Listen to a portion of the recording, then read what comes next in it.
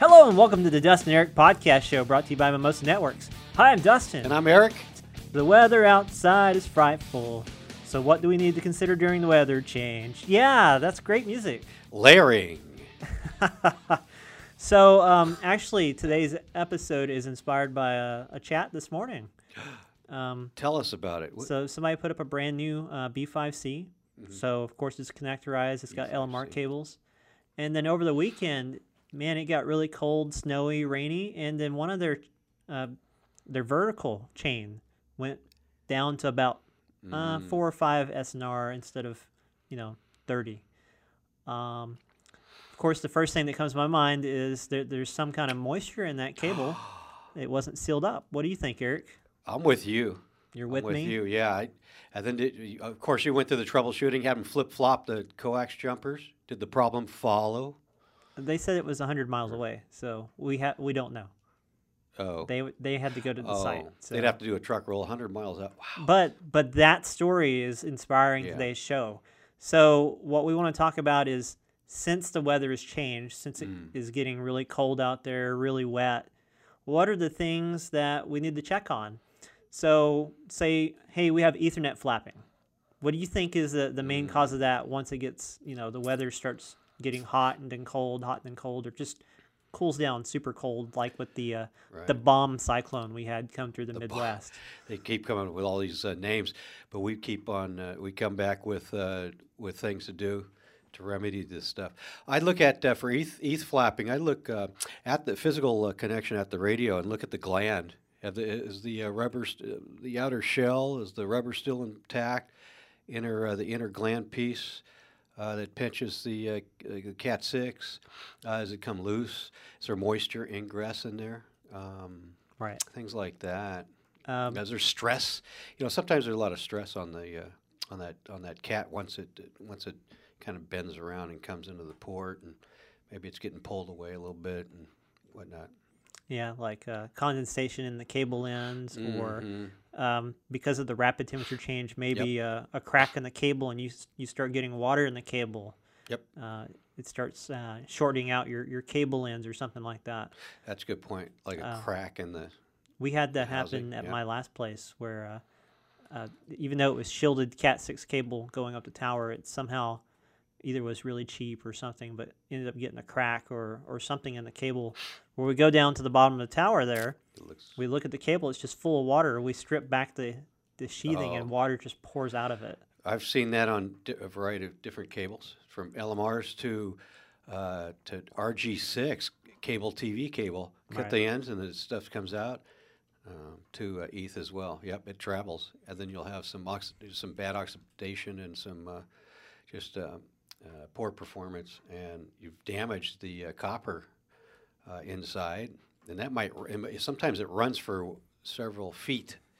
You're going to scrap the piece anyway, the copper anyway, and you cut it back a few more feet, it's still crappy, and come back a few more feet, it still is damaged all the way up. It can get pretty bad. Right. So because of all the snow and the ice and the rain and the temperatures, Eric, what else should we consider looking at to prevent something like this from happening, prevent any kind of maintenance issues on, say, any of our radios or any other radios out there? Maybe repeat visits or routine maintenance, looking at connectors, looking at the quality or the condition of these connectors and the terminations, whether RF or Ethernet. Check your waterproofing on your RF cables.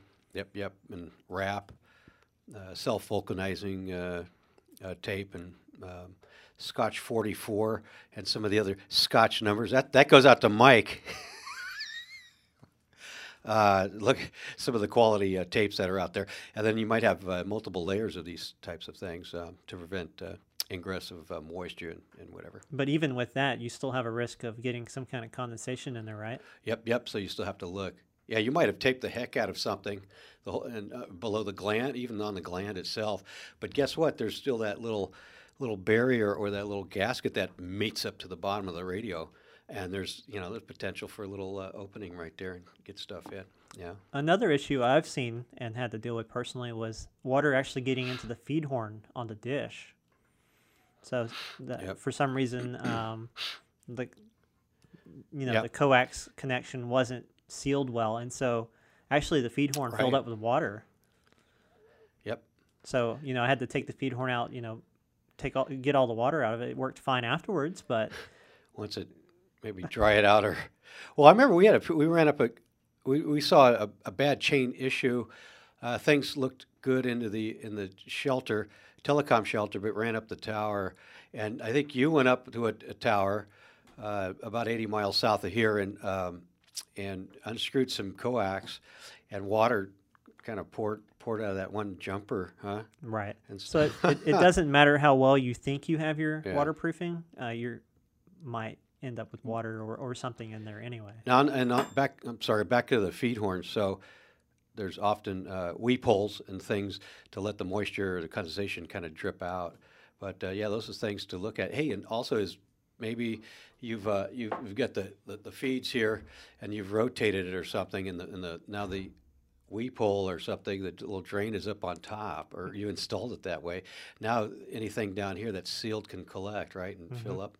So things to that particular vendor didn't have a weep hole on it. Oh, so you got what you got once it went in. So what else do you think? It's the rainy season, snow, ice build up, temperature gets warm, and it rains again, and you look it up in Anchorage and the Dakotas or wherever you're at, into Finland and so on. And so one thing we look at is ice, rain, and so forth. But how about wind? Mm-hmm. Big wind. So actually, what you were just talking about brought it to my head as well. The expand and contract of the mount during warm days and cold nights, or maybe at least when the sun's out shining on the mount, and then it gets super cold at night. It loosens up your dish.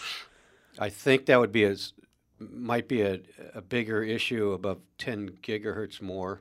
If you're talking about the mount kind of contracting, kind of slightly I'm saying that it loosens up the mount enough that the wind will blow the dish. Loosen up the hardware. Mm-hmm. Yeah, so you're looking at the signal drop and want to re-peak and retighten things. Right. Okay. So I'm sure the viewer's question would be, well, how do we know this is the case?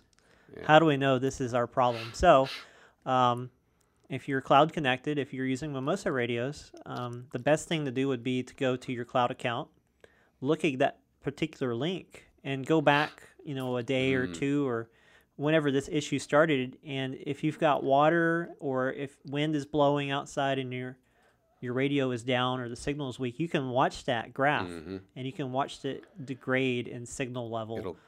Or if the wind is super fast, you might just see, whew, it's dead. It'll catch up as it sweeps. A little histogram or whatever you want to say. You'll see the RSSI come up and go and so on. So go back before the big windstorm and the stuff hit. Let's say, but compare.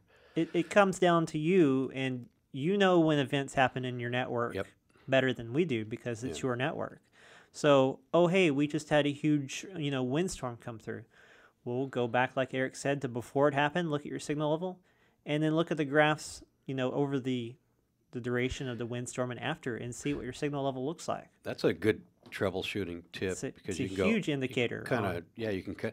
Well, here's my other towers. They're pretty solid, but this one's behaving like this, and they're all within 5 miles or 2 miles or 25 or 50 miles. So it's kind of the same weather area, region. So they all got hit with wind, but that one dish is kind of possibly gone like this, kind of moved a little bit. And the same thing goes for your LMR coax cabling. Is look at it before the rainstorm or whatever kind of storm you had, and then look at it during and after. And if there's water ingress on that, you should see the signal level slowly drop on one, either horizontal or vertical. Hopefully you don't have water in both. And then you can see it degrade until it's next to nothing or nothing at all, depending on how much water you have in there. So, and of course, you'd have to go out and replace that cable because it's pretty much ruined at that point. And that reminds me of some dual feeds, dual end connector type horns or dishes or whatnot. Some are maybe fed from from coming into the horn from the bottom with the coax jumpers, and one often we'll see that maybe the vertical is coming in here at the bottom, and the other one's coming at 90 degrees, of course, for horizontal. And then, hey, is that guy okay, the horizontal guy, or how did you sweep your coax in there? Is the water is captured on the jumper and kind of just traveling all the way in? So that's all the mechanics, something in the mechanics to look at. Right. And if you're having cabling issues, again, you can go on the cloud and look at your logs. You can log into the radio and look at your logs and see when the flapping started. And if you can, you can line that up when a storm started or during a storm, then you can kind of figure out that, oh, maybe I have some kind of water damage or water in the cable. And at least you know where to start looking. Hey, look! Yeah, hey, look! The RF section, the link's great. The RF on the link, this looks great. The radio section looks great. But like you're saying, hey, how about the Ethernet? And what's its history? How's it doing? Yeah. Right. Yeah. Okay. Yep. So again, it really comes down to you guys to actually go through and troubleshoot this as well, because while we can guess what might be going on, you know your network better than anybody else. You know what was happening in your network more than any of us. So, are you guys? Have you lost AC mains? Say you're up on a tower, you lost AC mains. No 110 or 220 volt at 50 cycles or whatever to your little your telecom site. Are you on generator? Are you getting alerts? What's going on up on the hill? Right. As well.